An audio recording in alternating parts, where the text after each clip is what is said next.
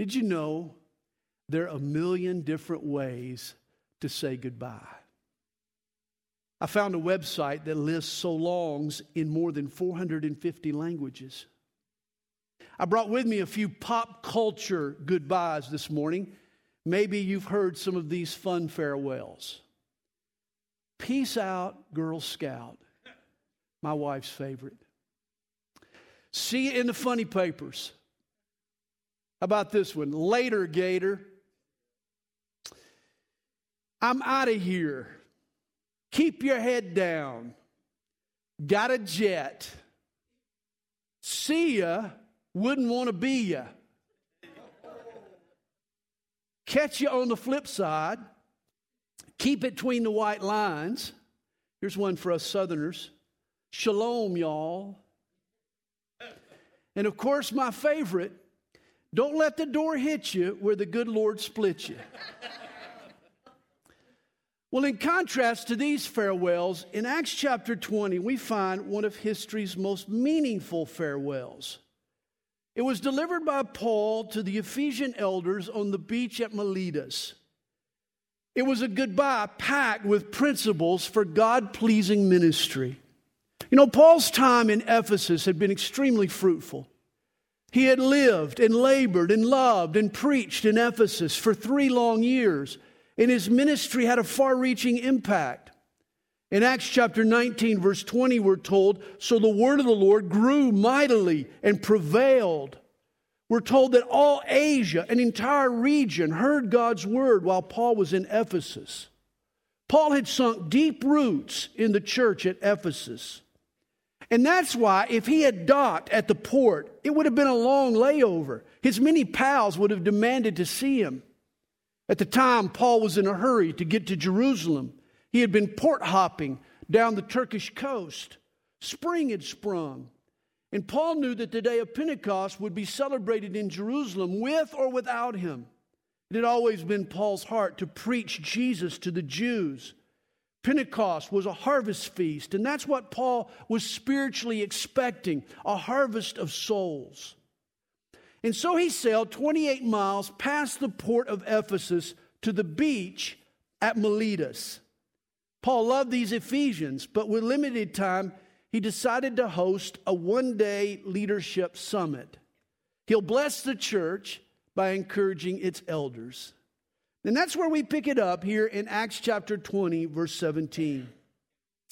From Miletus, he sent to Ephesus and called for the elders of the church. Now, we're going to read Paul's sermon to the elders. But often, words alone don't give you a feel for the occasion. Strong bonds existed here. You see, Paul and these elders had shared the same foxhole. They had weathered the same storms together. Eventually, when Paul boards the ship to leave, tears are going to wet the sand. Grown men are going to cry. They weep because Paul told them that they would see his face no more. This reunion isn't just another day at the beach. Verse 18, and when they had come to him, he said to them, you know from the first day that I came to Asia, in what manner I always lived among you. You know me, he says. You've seen me. You've watched me.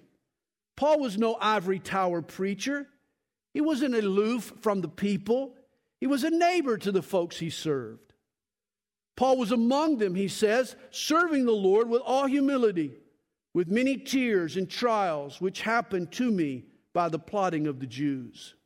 Everywhere Paul had gone, he was persecuted, and most often by the Jews. Paul tells us he came serving the Lord with all humility. Boy, too many pastors today have developed an entitlement mentality. They make a few sacrifices and then they think God and the people owe them. Not Paul. He was a giver, not a taker.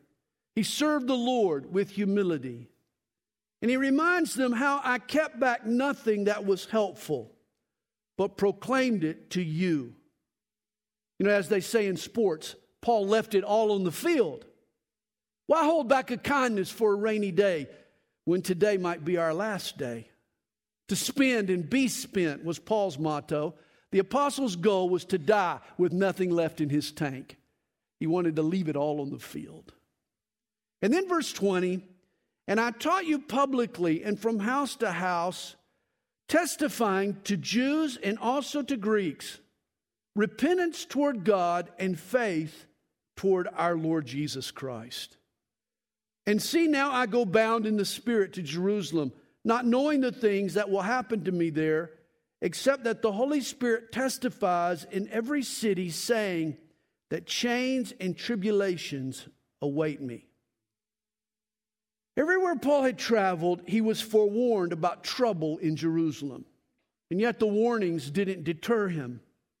He says in verse 24, in fact, none of these things move me, nor do I count my life dear to myself, so that I may finish my race with joy in the ministry which I received from the Lord Jesus to testify to the gospel of the grace of God. Safety was not Paul's preoccupation. Paul had but one pressing priority, and that was to finish his race with joy and to faithfully preach the gospel of God's grace. He says, and indeed, now I know that you all, among whom I have gone preaching the kingdom of God, will see my face no more. Paul knew this would be his last visit with the Ephesians. He would never travel this way again. He says, therefore, I testify to you this day that I am innocent of the blood of all men. For I have not shunned to declare to you the whole counsel of God. And you know, at the end of my time with you, I want to be able to say the same. My goal as your pastor is to proclaim to you the whole enchilada. I want to give you all 66 books. I want to take you through the whole counsel of God. Too many pastors today, they preach part and parcel of the Bible. They dwell on their pet subjects here and there. But what people really need is the entire counsel of God's Word. You know, it's been said, it takes the whole Bible to make a whole Christian. I agree. And then Paul tells the elders in verse 28, therefore take heed to yourselves and to all the flock. And boy, this is good advice for anyone in ministry. Notice, before a pastor takes heed to the flock, he should first take heed to himself. You know, pastors burn out on ministry for God because they don't receive ministry from God. Hey, the neediest person I know is me. I am. Any man's ministry won't last long or be very successful if you're pouring from an empty cup. Every minister's first priority is to take heed to himself, then to God's flock. He says, among which the Holy Spirit has made you overseers to shepherd the church of God, which he purchased with his own blood. A pastor or an elder cares for God's flock as a shepherd does his sheep. He leads and feeds them. He oversees and undergirds them. But a pastor realizes it's God's flock, not his own. The flock belongs to God. They're loved by God. They were purchased by the blood of God's only Son, Jesus. And that makes the flock very, very special. Once a son, he bought his parents an exotic tropical talking bird. Paid thousands of dollars for this rare bird. Sent it to them as an anniversary gift. He thought it would keep them company in their old age. Well, after a few days, he called his dad and he asked how he liked the bird. The father replied, son, it was delicious. Your mother and I ate every bite. And pastors need to know that the sheep are not for lamb chops. The flock costs God the blood of his only Son. He wants his flock to be nurtured by the pastor, not sacrificed to him. And God also wants the flock protected. For Paul says, for I know this, that after my departure, savage wolves will come in among you, not sparing the flock. Faithful shepherds feed the flock, but wolves feed on the flock. He says also, from among yourselves men will rise up. You know, wolves come from two directions. from without the church, but more insidiously from within the church. When the devil can't defeat a church, guess what he does? He joins it. He can sabotage it from the inside as easily as he can attack it from the outside. Wolves come speaking perverse things, Paul says, to draw away the disciples after themselves. And here's how you identify a wolf. Rather than create Jesus followers, he creates his own followers. He draws folks after himself. Paul says, therefore watch and remember that for 3 years I did not cease to warn everyone night and day with tears. So now, brethren, I commend you to God and to the word of his grace, which is able to build you up and give you an inheritance among all those who are sanctified. Boy, with spiritual predators on the prowl, can there be any hope of prosperity for God's flock? Yes. It's his word that builds us up and guarantees for us an inheritance. Our safety is staying in the scriptures. Paul taught them to continue in the word of God's grace. And then verse 33, he says, I have coveted no one's silver or gold or apparel. Yes, you yourselves know that these hands have provided for my necessities and for those who were with me. In other words, Paul wasn't after their money. Often he worked secular jobs to provide for himself and his entourage so that he wouldn't be a burden on the church. Paul says, I have shown you in every way by laboring like this that you must support the weak. And remember the words of the Lord Jesus that he said, it is more blessed to give than to receive. Paul lived to exemplify that it's more fun to be a giver than it is a taker. Have you found that to be true? It's true. And by the way, where did Paul get this quote from Jesus? He says, as our Lord Jesus said, it is more blessed to give than to receive. This is often called the supreme beatitude. It's more blessed to give than to receive. Where did Paul get it? Well, we have no idea. It's not in the Gospels anywhere. Paul must have had another source. Well, he goes on and he says, and when he had said these things, he knelt down and prayed with them all. Then they all wept freely and fell on Paul's neck and kissed him. These are grown men now, sorrowing most of all for the words which he spoke, that they would see his face no more. And they accompanied him to the ship. As Shakespeare said, parting is such sweet sorrow. The elders have left encouraged and instructed while Paul set sail with the Ephesians on his heart. And then Acts 21. Now it came to pass that when he had departed from them and set sail, running a straight course, we came to Cos, the following day to Rhodes, and from there to Patara. Now here a map is helpful.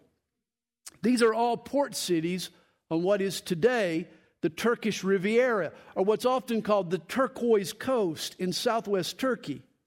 Paul and his entourage, they were skipping along the coast, looking for passage on a larger ship that could cross the Mediterranean and land them in Israel. We're told in finding a ship sailing over to Phoenicia, we went aboard and set sail. Their destination were the Phoenician ports of Tyre and Sidon, in what is today modern-day Lebanon, north of Israel. Luke says, when we had sighted Cyprus, we passed it on the left, sailed to Syria, and landed at Tyre, for there the ship was to unload her cargo. And notice this, obviously Paul isn't in a first-class cabin on a Carnival cruise. He hitched a ride on a freighter. Paul's goal was not how he would roll, it was who he could reach.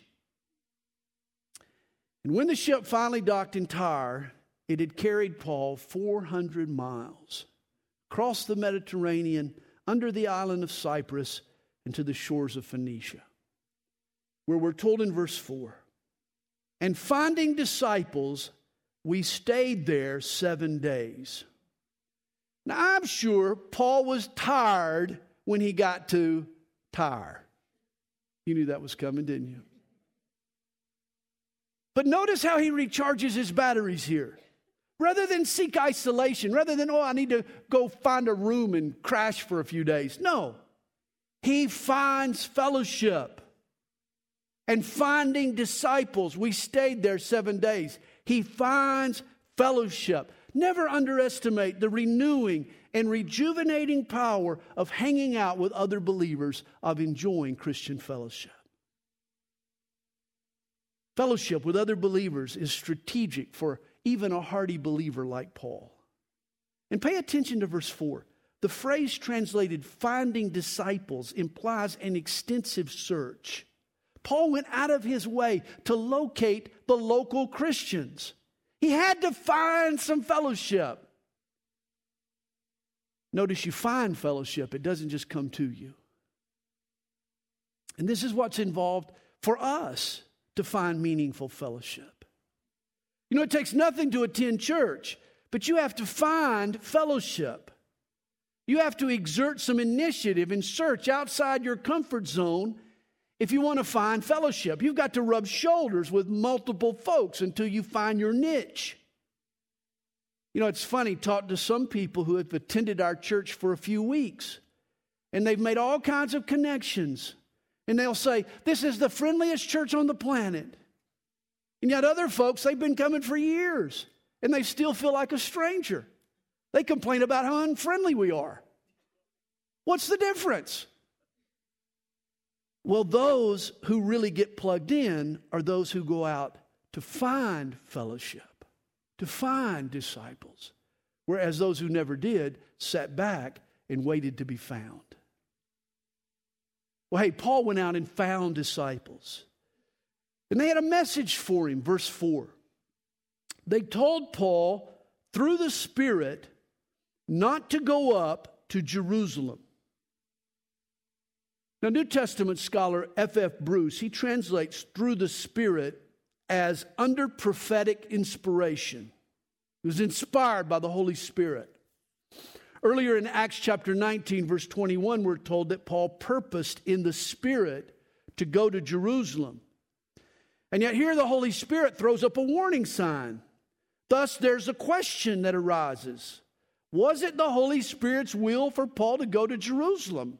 On the one hand, we're told the Spirit told him to go. On the other hand, here he's being told not to go by the Holy Spirit.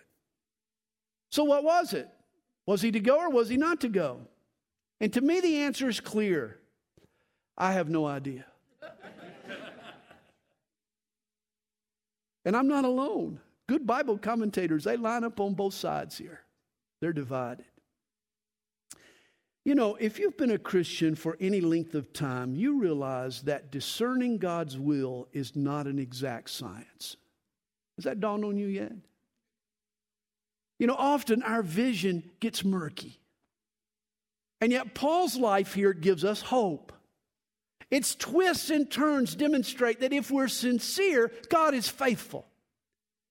You know, I have discovered that though sometimes it's hard to discern God's will, in the end, God is always faithful to get me where I need to be. Hope you've discovered the same. You know, God wants us in His will more than we do. I learned a long time ago to put my trust in God's willingness to guide my life more so than in my ability to listen to God. God has ways. He gets us where He wants us to be when we trust Him. Notice verse 5. When we had come to the end of those days, we departed and went on our way. And they all accompanied us with wives and children till we were out of the city. And we knelt down on the shore and prayed. Now, this is interesting to me. Paul and the Phoenicians had become fast friends. And when he sets out for Jerusalem, they go out to see him off. But realize Paul is rejecting their warnings. The Ephesians had told him not to go. He's rejecting their warnings, and yet these Phoenicians refuse to be judgmental. Rather than get mad because he doesn't heed their advice, they still love him. They still pray for him. They still want to support him. Apparently, they trusted in Paul's intentions, and they realized that it's up to every believer to follow God's will as they see it. We may disagree, but you've got to do what you feel like is best, and I've got to do what I feel like is best. Luke continues, when we had taken our leave of one another, we boarded the ship, and they returned home. And when we had finished our voyage from Tyre, we came to Ptolemais, greeted the brethren, and stayed with them one day. Ptolemais was the ancient name for the Israeli port of Akko. It was just a short voyage down from Tyre. And notice Paul found fellowship here as well. Paul found fellowship wherever he went. For on the next day, we who were Paul's companions departed and came to Caesarea and entered the house of Philip the evangelist. Again, Paul found fellowship. Caesarea is 30 miles south of Akko, and it was the Roman capital in Israel. And if you've ever been with us on a trip to Israel, you know why Philip settled in Caesarea. It is a gorgeous, beautiful little seaside village. The water and the sky are the bluest blue. If I was going to settle somewhere, it'd be Caesarea.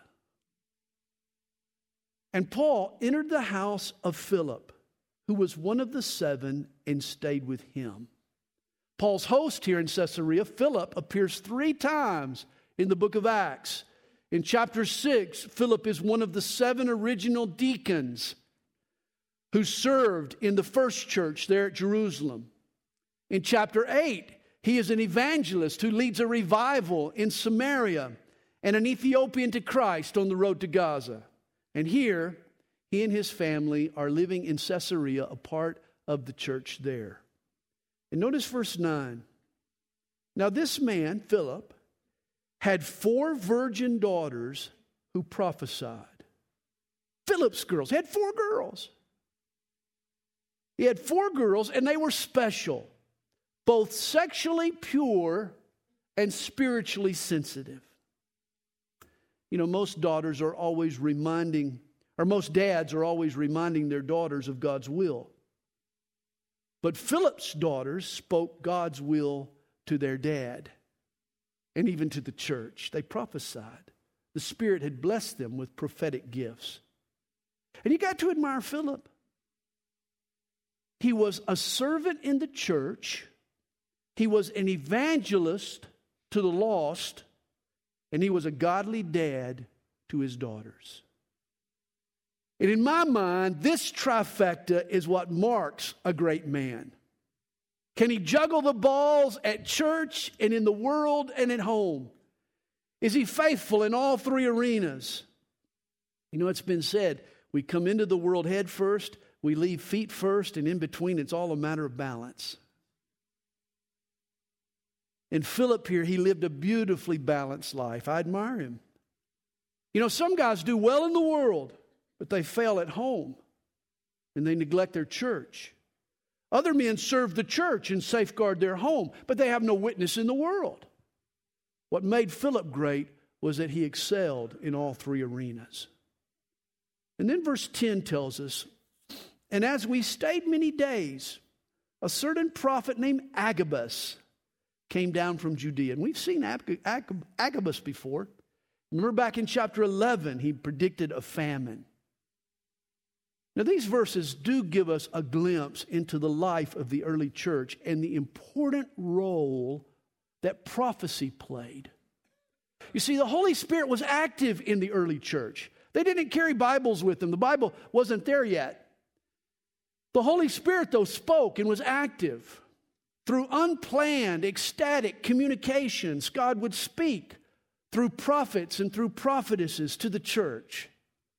In other words, God would instant message his people through prophecy.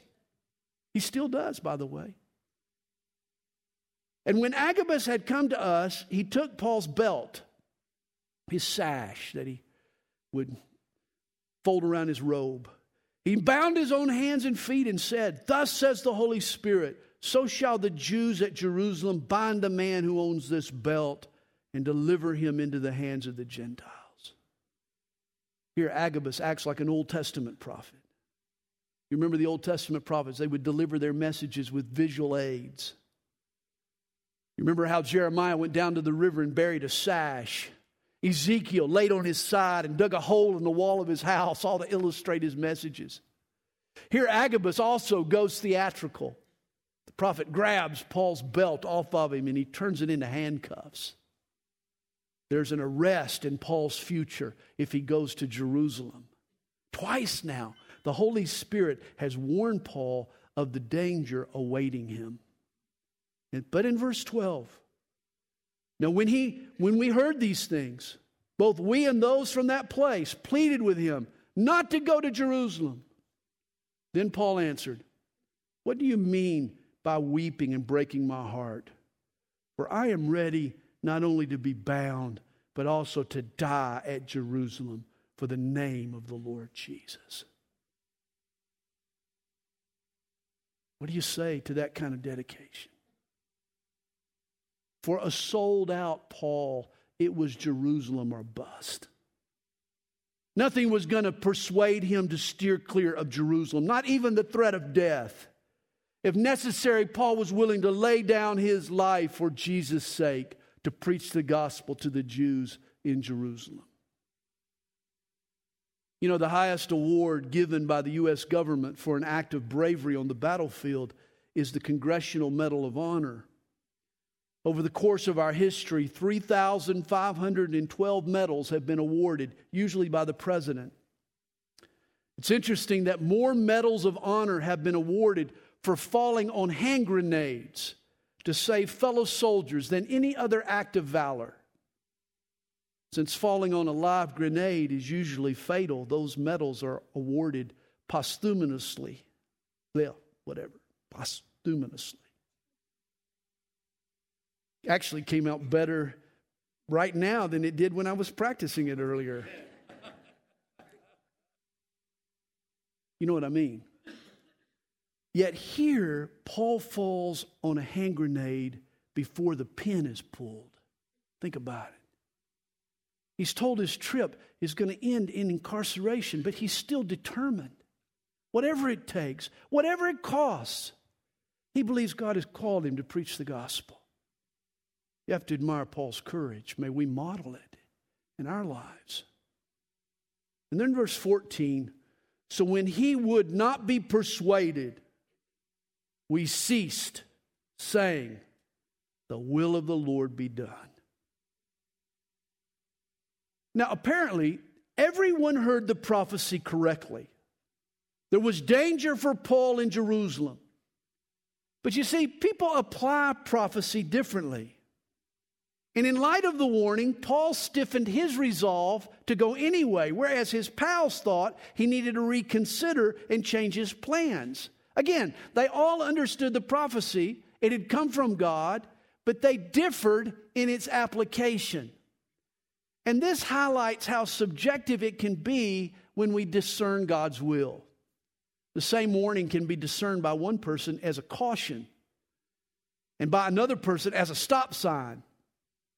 Paul and his pals, obviously, they saw this differently and they debated the matter back and forth. But in the end, they stuck together. Paul's friends respected their leader. They recognized his authority and they followed him, though they disagreed. And here's a big lesson for us. What happens when you disagree with someone over God's will in a given situation? Especially when that someone is a person in authority over you. What do you do when your pastor or your boss or a parent makes a determination concerning God's will, an interpretation that affects you and you object? Paul's pals had the right approach. They disagreed with Paul and they were quite verbal and vocal in letting him know. Yet when he rejected their advice, they submitted to his authority and they trusted God to guide him and still followed. In fact, they even helped Paul pack. Notice what Luke says. And after those days, we packed and went up to Jerusalem. You know, for some of us, this is a tough pill to swallow. You know, it's often difficult to submit to someone else's authority, especially when we differ on a special or a critical issue.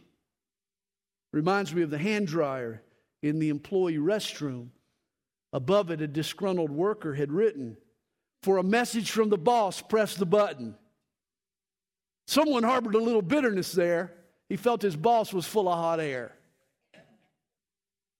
And it would have been easy for bitterness to develop in Paul's pals. You know, it's no problem following until the leader takes a path that you don't want to travel. I remember a friend of mine once telling me, "Sandy, it's not really submission until you disagree." It's true. Realize I'm not talking about a decision that's unbiblical or that's immoral or that's unethical. Those are the easy choices. You know, you follow the right principle, not the person. What I'm talking about are these subjective, amoral kinds of issues. What do you do when your pastor or your husband or your boss chooses a path that you're not so sure about? He even has you carry some of the baggage. You help him pack. The consequences of his decision are going to affect you as well. What do you do? Well, here's what Paul's friends did. First, they recognized Paul's intentions were good. Now, he was definitely hard-headed, but nobody doubted he was soft-hearted. His desire was to go to Jerusalem. And why? Because of his love for Jesus and because of his love for the Jews. No one could argue about that. Secondly, they might not have agreed with Paul in this matter, but they trusted God to guide him, and this is important. Rather than abandon ship because they disagreed with the skipper, they remembered who was ultimately at the helm. On the road to Damascus, God had knocked Paul off his high horse. God had done it once. He could do it again if necessary. You see, they believed two truths: that Paul followed Jesus, and even more so, that Jesus would lead Paul. And then third, they kept the comma. They kept the comma. Read verse 14 without the first comma. "We cease saying, 'The will of the Lord be done.'" In other words, we give up. We waste our breath. If Paul wants to jump off a cliff, just let him. We cease saying, "The will of the Lord be done." But thankfully, that wasn't their attitude. That's not how they read it. They kept the comma. Read verse 14 with the comma. "We ceased saying, 'The will of the Lord be done.'" They stopped debating, they stopped questioning, and they trusted God to guide their leader. That's faith.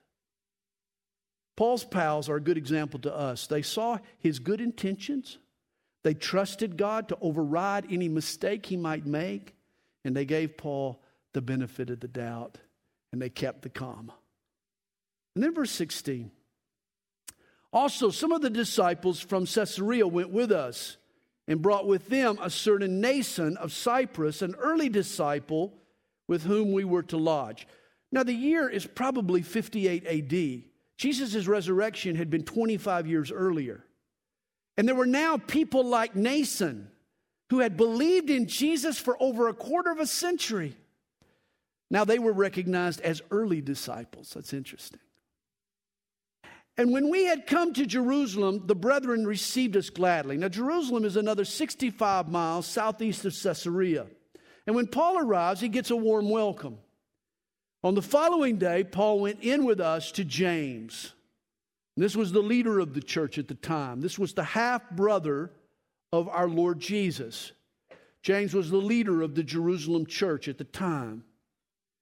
And all the elders were present. When Paul had greeted them, he told in detail those things which God had done among the Gentiles through his ministry. And when they heard it, they glorified the Lord. But they had a concern. As they said to him, "You see, brother, how many myriads of Jews there are who have believed, and they are all zealous for the law." The church leaders in Jerusalem appreciate the freedom enjoyed by the Gentiles. And they acknowledge that a right standing with God is obtained not by keeping the law, but by believing in Jesus. And yet there were Jewish believers in the church who leaned hard toward legalism. They trusted in grit more so than in grace. The church leaders go on in verse 21.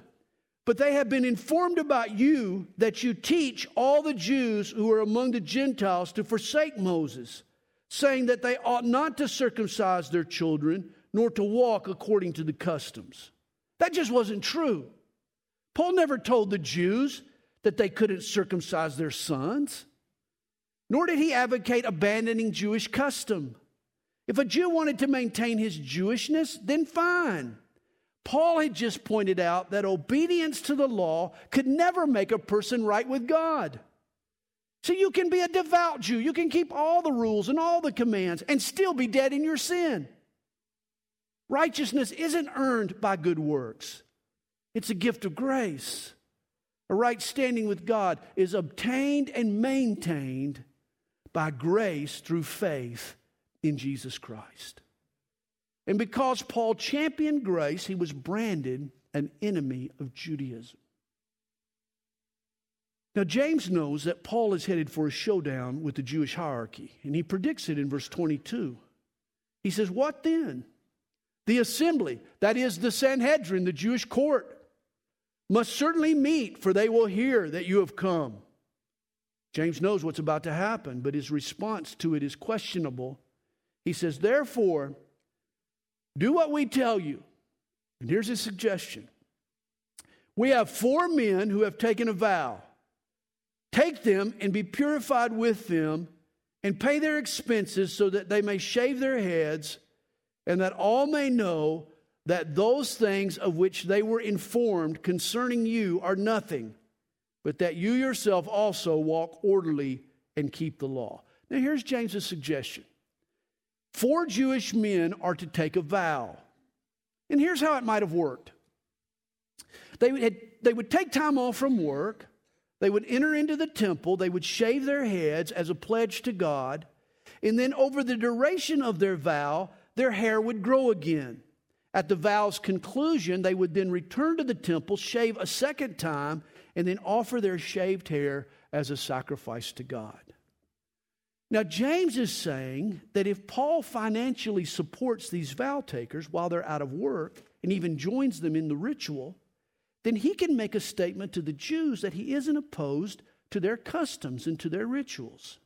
See, James saw this as a show of respect to the law that stopped short of compromising the gospel. And Paul agreed with him. You remember Paul had said in 1 Corinthians chapter 9, to the Jews I became a Jew, that I might win the Jews. To those who are under the law, as under the law, that I might win those who are under the law. In other words, Paul was willing to relate to people culturally in order to win them over spiritually.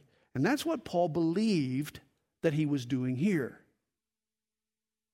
And James wants to be clear that he's not compromising the gospel at all. He reaffirms freedom for the Gentiles in verse 25. He says, but concerning the Gentiles who believe, we have written and decided that they should observe no such thing, except that they should keep themselves from things offered to idols, from blood, from things strangled, and from sexual immorality. And James refers to the decision reached in Acts chapter 15 by the Jerusalem Council that was already guiding the Gentile churches. And we talked about that when we were there. Now, this seems like a good plan. Will it work? No, not hardly. Then Paul took them in, and the next day, having been purified with them, entered the temple to announce the expiration of the days of purification, at which time an offering should be made for each one of them. Now, when the 7 days were almost ended, the Jews from Asia, seeing him in the temple, stirred up the whole crowd and laid hands on him, crying out, Men of Israel, help! This is the man who teaches all men everywhere against the people, the law, and this place, the temple. And furthermore, he also brought Greeks into the temple and has defiled this holy place. James and Paul had a plan, but the plan backfired. These radical, legalistic Jews, we call them Judaizers, who had opposed Paul throughout Galatia and Asia, were based in Jerusalem. And now Paul is on their home turf. A confrontation is inevitable. You know, it's been said everywhere Paul went, he either sparked a riot or a revival. In Jerusalem, it was a riot. Verse 29. For they had previously seen Trophimus, the Ephesian, with him in the city, whom they supposed that Paul had brought into the temple. And all the city was disturbed, and the people ran together, seized Paul, and dragged him out of the temple, and immediately the doors were shut. A sign hung above the door in the court of Israel, which was the inner sanctum of the Jewish temple, which read, "No foreigner may enter within the barricade which surrounds the sanctuary and enclosure. Anyone who is caught so doing will have himself to blame for his ensuing death." In other words, a Gentile that went beyond that door would surely be stoned. So when Paul's enemies saw him on Jerusalem's streets with Trophimus, the Ephesian, who they knew was a Gentile, they used it to falsely accuse Paul of escorting Trophimus into the temple. That was a lie. They had no proof that he had done so. They'd assumed it. It was a lie born out of their hatred toward Paul and their prejudice toward Gentiles. And so the Jews grabbed Paul. They dragged him out of the temple, and they prepared to stone him. Now, as they were seeking to kill him, news came to the commander of the garrison that all Jerusalem was in an uproar. On the northwest corner of the Temple Mount, Rome had built a fortress. It's a police precinct that they used to help keep order on the Temple Mount. As many as 1,000 troops were stationed in the fortress of Antonia, especially during the feasts. And so when news of the mob reached the fortress, a garrison was dispatched. And the Romans arrived in the nick of time to save Paul. Verse 32. The commander immediately took soldiers and centurions and ran down to them. And when these radical Judaizers, saw the commander and the soldiers, they stopped beating Paul. The Roman soldiers break up an illegal lynching. Then the commander came near and took him and commanded him to be bound with 2 chains. And he asked him who he was and what he had done. And some among the multitude cried one thing and some another. And so when he could not ascertain the truth because of the tumult, he commanded him to be taken into the barracks. Now, when he had reached the stairs, he had to be carried by the soldiers because of the violence of the mob. For the multitude of the people followed after, crying out, "Away with him." I mean, the Temple Mount was out of control. The place was a frenzy. They were fighting off this mob. The police were there. The Romans were there, fighting off these crazy people. But they had a good plan, hadn't they? It just did work. Then as Paul was about to be led into the barracks, he said to the commander, "May I speak to you?" And he replied, "Can you speak Greek? Are you not the Egyptian who some time ago stirred up a rebellion and led the 4,000 assassins out into the wilderness?" It was a case of mistaken identity. The Roman commander thought that Paul was some Egyptian who 3 years earlier had stirred up trouble in the temple. He had led a group of Jews to the Mount of Olives, and he commanded the city walls to fall down. And when they didn't, the mob had turned on him. His commander remembered all this and thought that Paul was this Egyptian. But Paul said, "I'm a Jew from Tarsus in Cilicia, a citizen of no mean city." I mean, I'm from a prominent place, Tarsus. "And I implore you, permit me to speak to these people." And to me, this is amazing. This is totally incredible. You talk about poise under fire. You talk about holding on to your purpose even in the midst of chaos. Paul asks this Roman commander if he can address the mob that has just been threatening his life. Paul sees this as the moment he has waited for the last 20 years. This is his opportunity to preach to the Jewish establishment in Jerusalem. The establishment of which he was a part of, remember? For he was the rabbi who years earlier had murdered Stephen and had overseen Stephen's stoning. And now this is Paul's opportunity to share with these same people the gospel of God's grace, of Jesus Christ.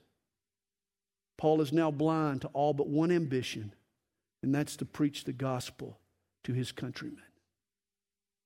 And so when he had given him permission, Paul stood on the stairs and motioned with his hand to the people.